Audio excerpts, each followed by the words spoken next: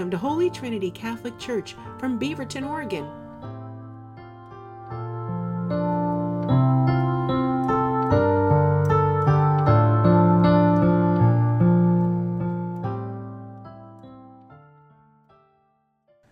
Today's scriptures makes several plays on darkness and light, blindness and seeing. In my own time and a reflection on the gospel, I was taken back to a pilgrimage to the Holy Land that I took in 1999.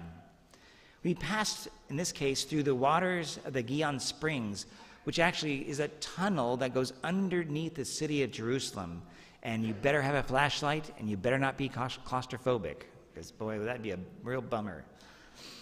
At the end of this tunnel, it would open up into what they believed at the time was the remnants of the pool of Siloam. I was greatly moved with a sense of, wow, being near this place where this miracle took place. But in 2002, an excavation of the grounds due to a waterworks project in Jerusalem uncovered a series of large steps encompassing what would turn out to be the actual pool of Siloam. Amazing, right? The world's archaeologists had a sense about where it was, but they were blind since they had been completely covered up 2 millennia ago, or through 2 millennia, with dirt and debris. And only 2,000 years later, its appearance was revealed by an accident. What was lost to history had been found. What only in our imagination we could possibly conceive was now conclusively present for anyone to see. How often have we been actually blind when we thought we could see? The irony of today's scriptures is that the sighted are blind and the blind can see. Now, in my life, there have been times when I've been blinded to the amazing things around me. On an occasion, a sense of dullness occurs, a spiritual apathy. I may get up in the morning and have a sense of emptiness, meaninglessness, or maybe even fear. I might lack the enthusiasm I might normally have. All the while, God is doing all kinds of things around me. And when I recognize my malaise, I try not to let it rule the day. Instead, I start asking myself, what is occupying my time? And what are the distractions that have crept into my days such that I've closed myself off and have become blind to the good things of God going on around me? By the way, St. Thomas Aquinas would describe this as a form of sloth, defined as an oppressive sadness or sorrow that we can experience when in the face of amazing good things in our midst. Like we should be joyful with all these amazing things, but we seem not to be able to. And this is not depression. It's not clinical depression. This is something else. So knowing that I am not clearly seeing reality for the beauty that God has made in front of me, or the calling of the adventure which he has given me, I recognize that sin has crept in. I've reduced my prayer time or my prayer life. Maybe I've stopped praying. And I recognize I need to go to confession as kind of the first thing that will help me. Now, many of you, in fact, 600 or more of you were here last weekend and experienced the healing powers of confession.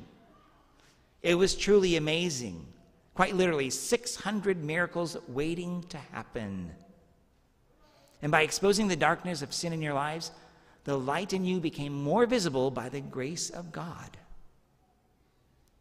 Now, sadly, the Pharisees were supposed to have had spiritual insight, but were blinded by the arrogance that they had, while the blind man who was humble was given his sight.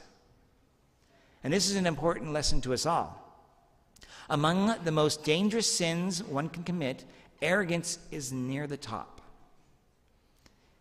And it's evidenced by the scriptures where Jesus interacts with so many people, but he shows great compassion for the humble, but castigation for the prideful. So where do we stand? Well, here's a potential litmus test that may help us see, or what we don't see, where God is in our work, but we struggle, especially when things are going bad. The question may seem unrelated, but give this a moment to sink in. Here we go. Do I give thanks and glory to God in the good times and in the bad times? Am I grateful? Or do I think that I'm the center of the world, my world? Do I believe that I have to solve all my own problems by myself? Don't accept anybody's help? But I will, and maybe possibly make sure that I try to fix everybody else's problems. By giving God the glory, by thanking Him, we will begin to recognize that we are not in charge, and that no matter what befalls us or what sins we commit, God is always there, desiring to turn things around for the good. And fortunately, we don't have to wait 2,000 years for someone to come and uncover the dirt and debris from our eyes so that we can see. For Christ at the pool of Siloam has already revealed that He is the one that can restore our sight. And He invites us to reconcile with Him each day. He's even given us amazing sacraments, the Eucharist today, and even the sacrament of reconciliation to remove the serious cataracts that blind us. So as we move on into this Lent, now today, Laetare Sunday, as we move into this Lenten season, let us humble ourselves before God and have our sight restored.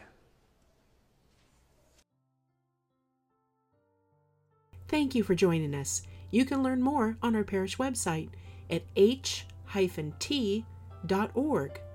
We hope that you will subscribe to our YouTube channel or try and join us for Mass if you're local. Again, all the information will be on h-t.org.